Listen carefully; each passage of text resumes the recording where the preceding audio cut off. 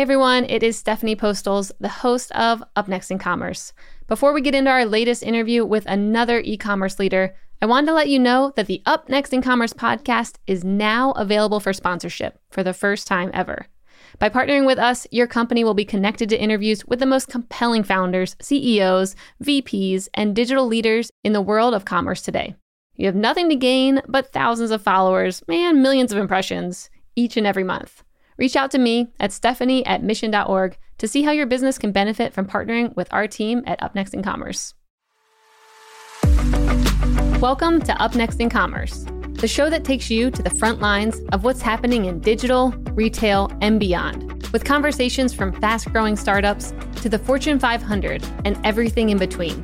You'll get a glimpse into what's next. I'm your host, Stephanie Postles, the co-founder and CEO of Mission.org, and I'll be your guide through all the trends, innovations, and hot topics in the world of commerce. Amazon has been a giant in the e-commerce retail media world for years, and IdeoClick is helping hundreds of brands through that landscape. Ann Zimbowski, the Vice President of Strategy and Client Development at IdeoClick, is helping lead the way. Ann joined IdeoClick in 2022 after more than 15 years in the e-commerce industry, working at places like Clorox and Kantar Retail. We got to dive into the opportunities around retail media, and we discussed whether large brands are building the foundation for the future or maybe stuck in the past. Enjoy today's episode.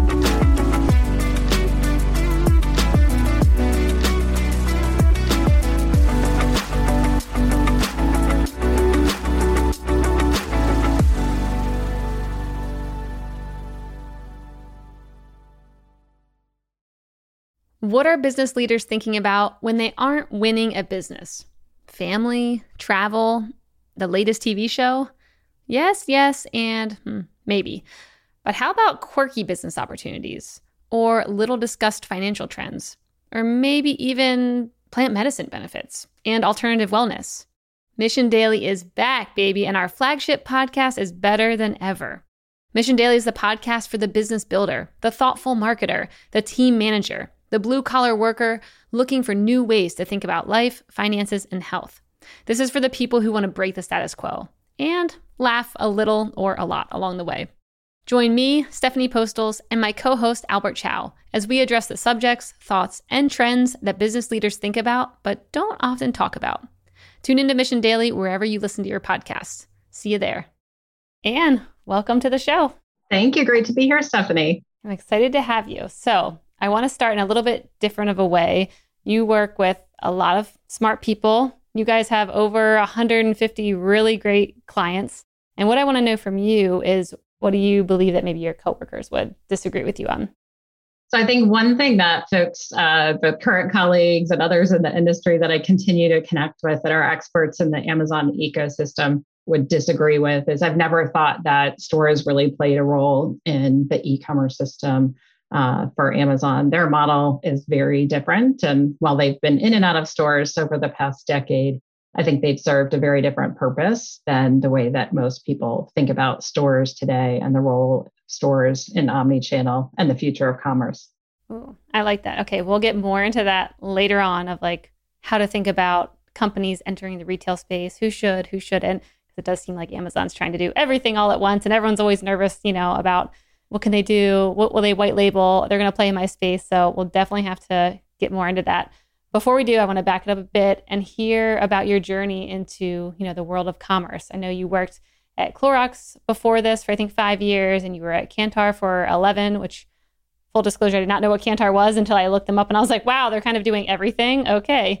I want to hear, how did you get into this world? And maybe, what have you seen changing over the past 20 years? Absolutely. So if I go way back, what was interesting is in school, as I went back to business school, I was really good at finance and was like, I should do the investment banking thing. And I actually ended up in some financial consulting and actually implementing EVA with companies. And so I started off in a training, designing comp plans and a lot of detailed finance work and making good business decisions and working with executives. And through that, actually, luckily enough, got introduced to a number of retailers that were trying to build and grow their brands. And so I found out later that I really loved the retailer piece And so then I found Kantar probably about 16 years ago or so. And as my oldest is now 14, I can track when I made that pivot from just tracking bricks and mortar and the big retailers of Amazon, Walmart, and mass merchandisers and category specialists at Kantar into raising the flag to say, there's this retailer called Amazon that we should figure out. And a lot of what we provided our clients was forecasts for how they're going to grow, which are all based on sales per square foot and these models for growth that's based about distribution in the physical store format. So really for the past 14 years marks my e-commerce journey that been raising the flag and working with both retailers and brands on that journey to start figuring out how to put those pieces together, what e-commerce is. And what's been really exciting as of late is then how those two worlds are starting to come back together as we're really getting to this connected commerce world, despite all the buzz terms that we've been through in between. So how do you feel today seeing a world where you said in the beginning you started your career and you love the finances and the metrics and making sure that the numbers actually worked for the company, and then it feels like it's back to those days again where companies cannot, for the past many years, I think companies have been growing in a way that is not the most sustainable and not profitable. And now I think it's starting to pivot back to like, hey, let's have some good business fundamentals here, people. Does it feel full circle seeing it kind of get back to the place like where you started? It really is. And I'm glad that you pointed out those metrics because I think we're at an inflection point where as we've been taking a look at double-digit growth, we went from a world of talking about the 1% problem, right? 99% of the volume was still going through physical stores, and it was only 1%, especially if you're talking about food and groceries. Now, as you take a look, almost 20% or one out of every dollar, $5 spent in retail is spent in e-commerce. And when you take a look and flip that on its head a little bit, you've got probably 70% of sales that are at least influenced digitally in some way that changes how we think about that equation. But when we think about growth, we've been on this trajectory, and I don't think that many folks have really had the time to ingest just how big those double-digit growth rates through the pandemic have been and the implications now that we are at scale in e-commerce and the continued growth rates. When we take a look at Amazon's Q1, in North America, they grew their business about 8%. They've tripled the size of their business in 2 years. And so they're sort of at a pause point where they've doubled their capacity across the board. Sales are slowing. We're hit by inflation. And when you take a look, not just at retail sales, but at gross merchandise value and sales in the US this year, Amazon will probably surpass Walmart as the biggest retailer, and through their platform, when you account for all the goods and services across the board that kind of pass through from a consumer standpoint, will be bigger than Walmart. And so Amazon's grown both in terms of capacity as well as they've doubled the number of employees. So as we think about both brands, Amazon and even Walmart have really ingested huge pieces of growth. And so I think we're just at this inflection point that we're still continuing to grow, but those days of growth at any cost, and it doesn't matter that we're losing money on some of this stuff. We're at a point where scale matters, and when scale matters, we've got to look closer at the bottom line and setting up for profitable growth. So a lot of our clients right now, we're having some discussions where in the past, maybe it's been hard to figure out the right assortment for through the mail, e-commerce and shipping versus what may go through, say, grocery pickup across the board. But those are much more prevalent. And as Amazon and even Walmart and Target are being hit by inflation and profitability challenges, and especially fuel and transportation, that's 60% higher than it was a year ago. I think everybody is getting a little bit of a breather to rethink what sustainable growth looks like going forward and how we invest soup to nuts and driving profitable growth long term. So, when hearing that, how are you all advising your brands? Because, what I've been hearing over the past couple of years is that many of the brands, of course, are going D2C. They're selling from their website. They're finding all these different platforms to sell from. But to me, when I hear, how big Amazon is and that's the place you need to be, they're the one investing in all the warehouses and, everything that's going on behind the scenes. they have something that, many people can't even dream to tap into when it comes to their capabilities. Are you still telling your customers to sell everywhere? Or are you saying, hey, let's actually just focus on the biggest players in the market right now who already have everything figured out and rely more heavily on them? Yeah, so it's interesting. We kind of have two different approaches, I think, in terms of the focusing. I would say from a retail media perspective, that's where we've been having the conversation about really focusing to the platforms that are mature and learning and focusing those retail media dollars. So as we get to talking about the retail media players and just how big that's become, 30 billion plus for Amazon and growing as it continues to steal share of digital ad spend, and Walmart and Instacart sort of back behind those and what that looks like. There, we're focusing on that. And then I think because so many brands have varied distribution strategy in store, how they then think about profitability and sustainability and what assortment is where, it's helping to kind of reinvigorate smarter discussions about multi-packs or not everything on Amazon. I think that's one of the myths too, with Amazon being the point of the everything store and millions of SKUs and everything should be on Amazon. When you've got stuff that's below a $10 or $11 average selling price on Amazon, nobody's making any money on that. And so Amazon's been tougher on profitability, and rightly so, across the board in terms of pushing vendors to be making money so that we can both grow profitably across the board. So Amazon's pushback on profitability have helped.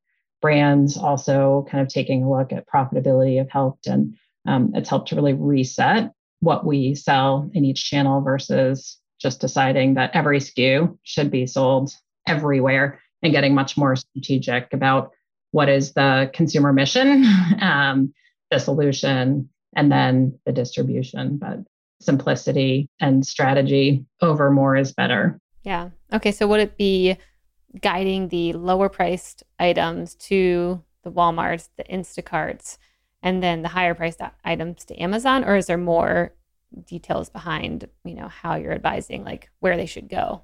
Yeah. So I think, there's a couple of different strategies from like either bundles or multi-packs, cross-selling that we can do across the board, especially for any of the through the mail e-commerce packs, particularly Amazon. The other thing that brands are getting smarter about or realizing that they need to do in the equation is controlling some of their distribution and some of, where their products are growing across the board to prevent resellers and others from a pricing perspective for undercutting them on price across the board to kind of maintain control and value for the shopper across the board. And so as we take a look at the configuration of products, and for some, it's actually really sparking some new discussions about innovation. And so probably a decade ago, I remember, Walmart really raising the flag of sustainability and challenging suppliers to take air and water and like how unnecessary it was. And that was seen as a fad from a bunch of folks that, had products that had a ton of air and water. But I think a lot of brands are really starting to rethink now as a time for true innovation when it's costing a ton more to transport even to bricks and mortar stores today. And how do we change the customer experience and what the product is and how we get it to folks across the board. So some really interesting discussions and a real opportunity for innovation. Yeah, that's cool. So earlier you mentioned retail media. For anyone who doesn't know what retail media, can you give a high level explanation? So with the emergence of e-commerce and the digital shelf, retail media networks have evolved as retailers have been leveraging their first party data as well as their digital storefront to attract advertising from manufacturers. And so as we take a look at where brands are looking to meet consumers across the board for both awareness and conversion, retail media has been a growing capability, especially taking some share from Facebook and other places that brands have been spending their dollars as these retailers marry their first party data capabilities with targeting, and so that we can provide ad spend within the customer experience on the platform, which is where many of them start, and managing search across the platforms, and then adding some new things like DSP and off-platform capabilities they're really cutting into other brand spend. Okay. So essentially, as a consumer, I would go to Walmart. I would maybe type in laptop, and maybe across the top, it would show Lenovo's brand because they were an advertiser within the retail media network that said, we're going to put ads in front of consumers when they search for this. Is that like an easy way to think about it from a consumer perspective? Yes, across the board. Yeah, that's the way they would think about it. And so SEO or search optimization for what those results are across the board. You've got SEO on Google, SEO as you think about the retailer platforms. And so AMS is the big one that would be on Amazon and how you're bidding on keywords and able to be shown on the shelf, whether that's from a product perspective or display opportunities and having opportunities to put your product in front of shoppers, sort of like an end cap or another display in store. Yeah. Okay. And then from what I read, Amazon controls they make up 75% of the retail media ad spend, I think I saw. And then Walmart was 7%, which I was like, wow, that's a very big difference. And then Instacart was 2%. So really Amazon's controlling the majority of retail media ad spend right now. Yes. And so right across the board, I think 76 was one of the latest studies that I'd seen from Insider Intelligence. And as Amazon reported in their last year fiscal results, that was about $31 billion. They saw about 8% growth, I think, in Q1. So that continues to be a big and growing profitable part of the company. Walmart is the next biggest. But yes, there's a massive gap that Walmart's trying to close with Amazon, as they've got about 8% of the market, and Instacart getting to 2%. So those three are really the yeoman's effort of where we're working with brands to be present, as that's the places where they can intersect and influence consumer decisions across the top platforms. And I think there's two things driving Amazon's dominance there. One was how early they started in building retail media and those capabilities. As I think back, it's probably over a decade then that, initially they started with brands would have to get out a credit card in order to start bidding on some of those terms and building out their capabilities. So they definitely had many years head start in building that out. And because they're an e-com only platform. And so they've really got a head start on that across the board. And then I think with Walmart, as you think about their omni-channel capabilities and the evolution into Walmart Connect, Target with Roundel, they've probably been working the past 6 years or so to build out those capabilities and finding ways to be able to bridge the investments that brands are making from a trade perspective with merchants for stores, with this new digital storefront, if you will, across the board. Yeah. So, when thinking about the transition where, at least thinking about Facebook days and all the brands were on Facebook, and then it got expensive, and then they were like, okay, we need to go somewhere else. Is there a worry that now all these companies are going to, Amazon, and now they're advertising there and they're becoming very reliant on yet another platform that, of course, it's probably going to stay around, but it does seem like the world's kind of moving in a different direction that's going to be less focused on platforms owning the audience and having, that data that maybe the brands don't have as much of. It seems like the world's kind of moving in a different direction that's not as reliant on having a platform to control all the experiences. Is there any hesitancy there when you kind of see companies jumping from one large platform that ended up, took a lot of brands by surprise when things started changing, weren't working as well, all the updates, to then jumping to another one? Is there any hesitancy? Yes, one of the interesting shifts we've seen is as you take a look at, total digital ad spend across the board, most estimates would say that retail media has been growing at about $10 billion a year, which ironically is about some of the declines that in the last year that Meta or Facebook has seen across the board. And so there's definitely a shift, especially as you take a look at privacy, cookies. And I think over the past 3 months, there's been some really interesting studies about the calling into question the effectiveness of some of the targeting, and has that even really been hitting the folks that it was intended to hit, and what the true relevance is.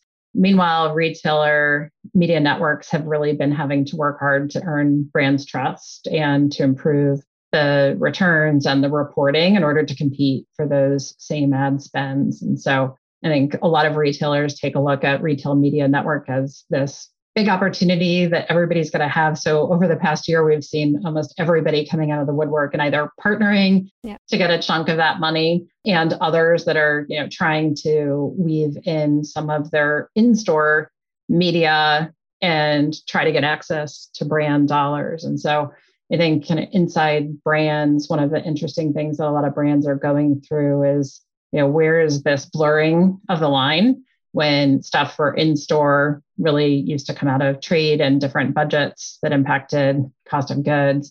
A lot of the above the line spend, right, hits a different budget. And so as sales and marketing functions need to work better together to figure out what are the most effective tactics in order to reach consumers to buy their products, and the closing of that gap in terms of connected commerce also brings with it a lot of complexity and managing budgets and some of the processes that have been put in place by over decades of an old way of working.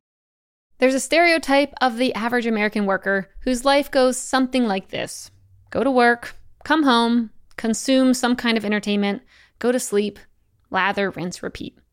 If you're listening to this ad, then I know that life does not resonate with you. For the truly disruptive business leader, work doesn't stay at the office, and unwinding doesn't mean watching TV at night every single night.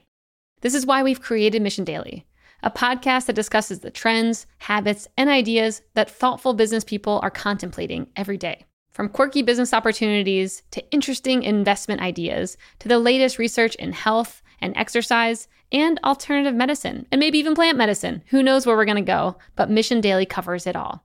We're releasing new episodes every weekday. So join me, Stephanie Postles, and my co-host Albert Chow as we discuss the subjects, thoughts, and trends that business leaders think about but don't talk about publicly, that is. Break the status quo. Tune into Mission Daily wherever you listen to your podcasts. See you there. Yeah, it's actually something I've been thinking about recently. So whenever we have, I'll say larger companies, when we have executives joining from very large companies, they will mention that, okay, they're trying to get the foundation right, and that's the things they're focused on. And because, of course, I'll pop in questions about blockchain or Web3 or kind of like where things could be headed.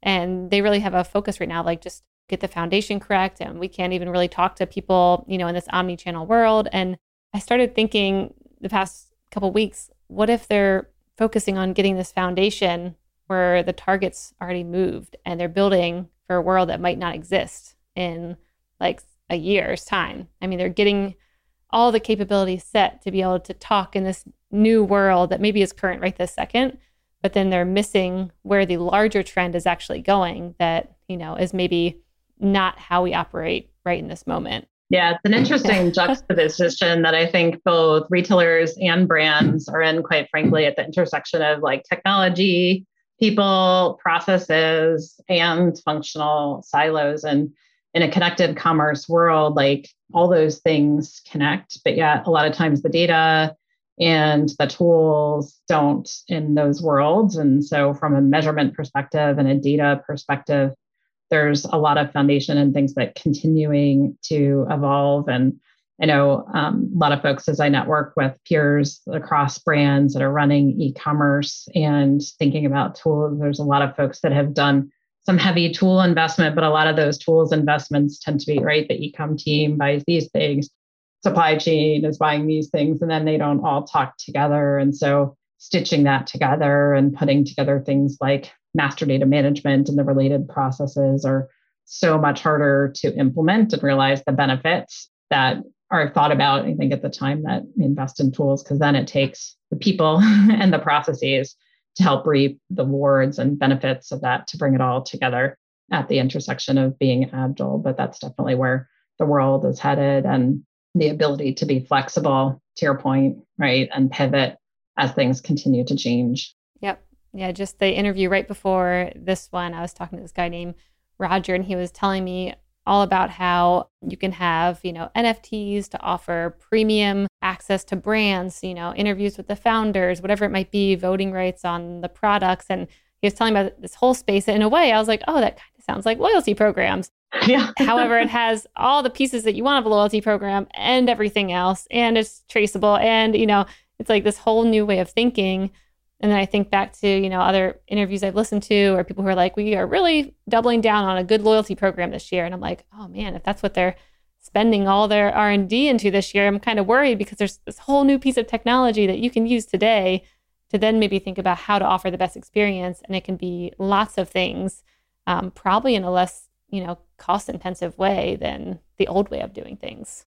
Yeah, and I think as we think about metaverse, there's been, a lot of experimentation on the retail side. You've got some folks, there's been a lot of experimentation on apparel. And I think one of the funny ones that, especially because my girls play Roblox or on and off, depending when you ask them, play Roblox, that are like designing stores and stuff, and that you can create a fashion, Forever 21 store, and then connect that to their site to be able to purchase some of those things.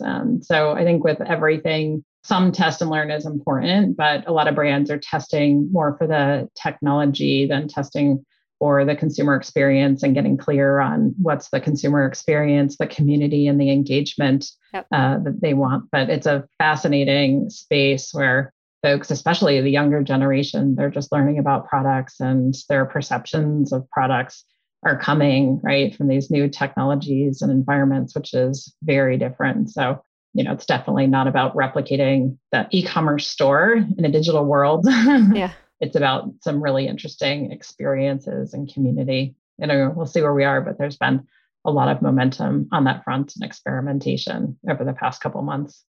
Yeah, especially the community piece. That's something that's really interesting to watch, how that's shifting and what people are looking for now versus, what they maybe were looking for 3 years ago. And I think there's so much value that can be tapped into if a brand can figure out how to do it right and actually have an engaging community, and not build it like the old versions of, how they used to think about it.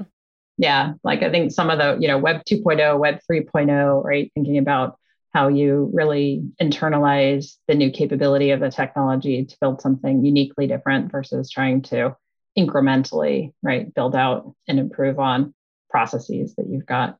I think in addition to Meta and Web 3.0, I think the other thing that's really interesting to take a look at in the e-commerce world is marketplaces and marketplace strategy.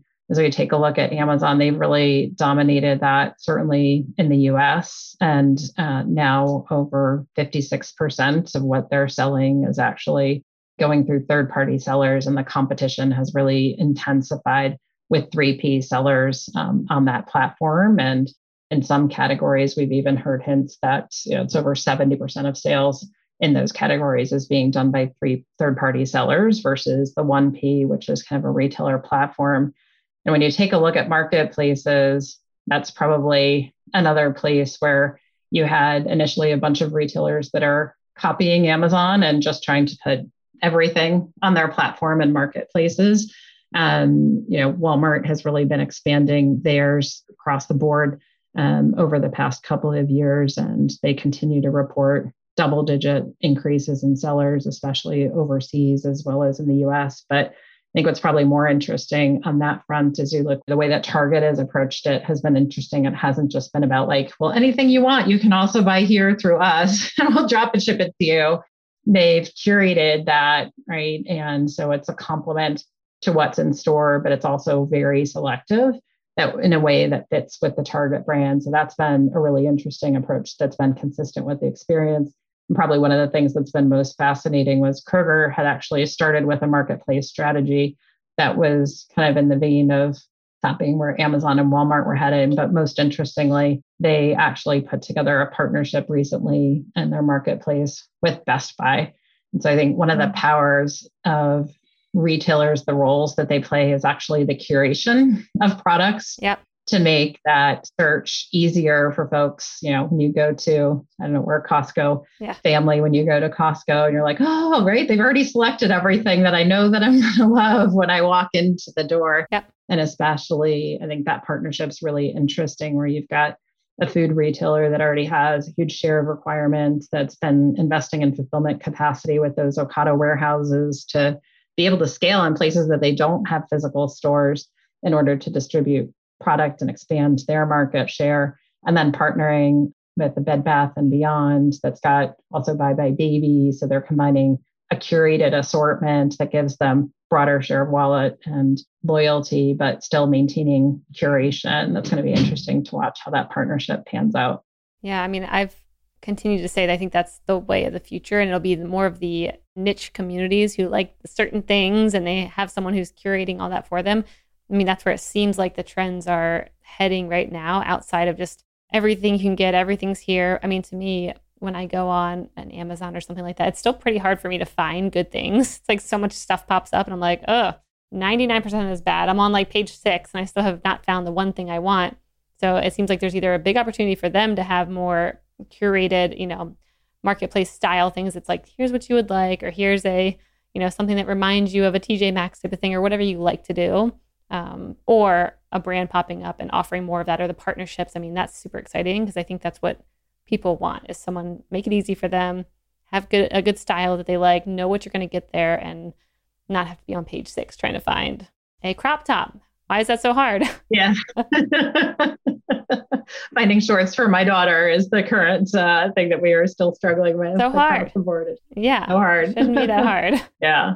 But I think that's where we tend to forget like convenience, right? At the end of the day, we kind of get lost in all things and taking a look at the competitive landscape and copying what others are doing or what it seems that Amazon is doing, and kind of staying true to the core of the power of retailers as curation, and where they're headed becomes really important in terms of, right, we just want it simplified, right? We want it easier, do it for me, and provide the power of convenience. So probably the other area that's been really interesting to watch in the grocery space has been the quick commerce segment.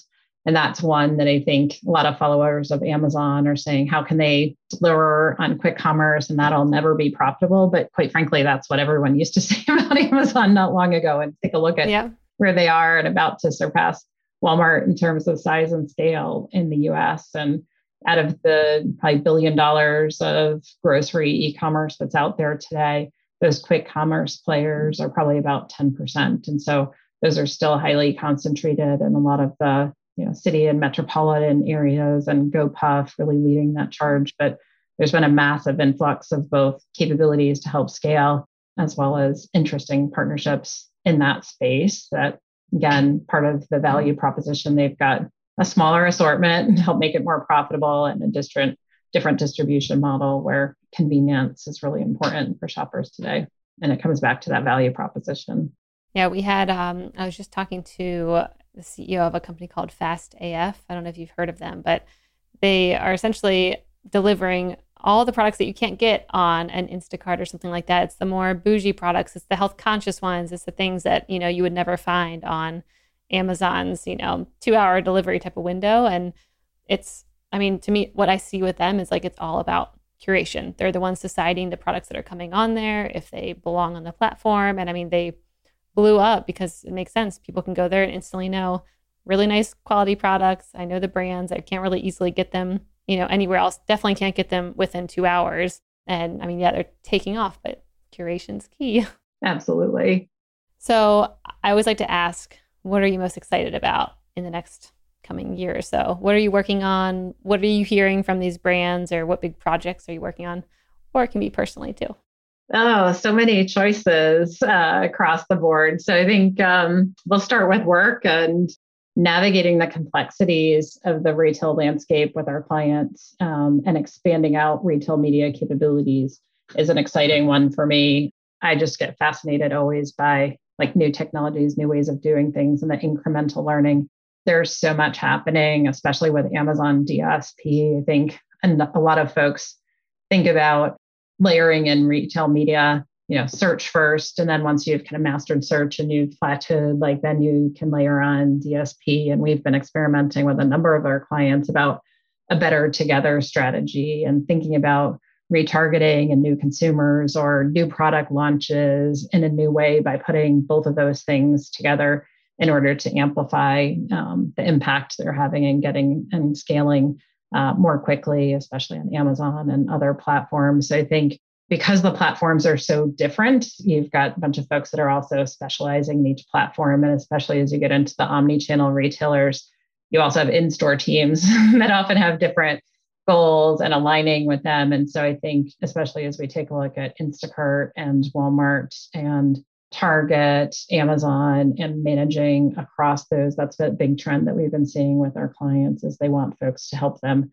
with the complexities of the measurement that we're getting back to. Yep. How do we think about what we're trying to accomplish and learn as we evolve in this space, and figure out that right intersection between the brand objectives and the sales objectives, and bringing the commercial story together with some data to make smarter decisions. So to me, that intersection's really exciting, and problem solving our way and kind of learning as the capabilities continue to evolve. We've seen Walmart's about to change their bidding strategy from first bid to second bid auction. Kroger just started across the board, and sort of they're going to be evolving soon from a category and keyword strategy into first bidding. So continuing to track and then continuing to evolve brands, approaches, and strategy is really exciting. Interesting. I mean, you guys are at a super fun intersection, being able to see everything that you can and definitely on the forefront of things. So thank you for coming on the show and sharing all that. Until next time, where can people learn more about you and the work you're up to? Awesome. Yeah. So both IdeoClick and myself, Ann Zabowski, are very active on LinkedIn, and a little bit more on ideoclick.com. Awesome. Thank you, Ann.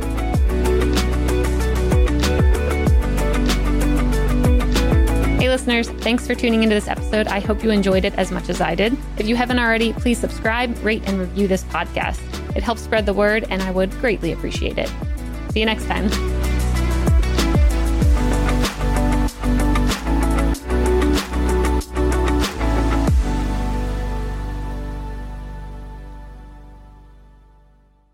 Thank you for checking out another epic hour of business insights and inspiration on the Up Next in Commerce podcast. If you like what you've heard and you're interested in partnering with us to bring your brand to a growing audience of e-commerce experts, reach out to me at Stephanie@mission.org to get the conversation started.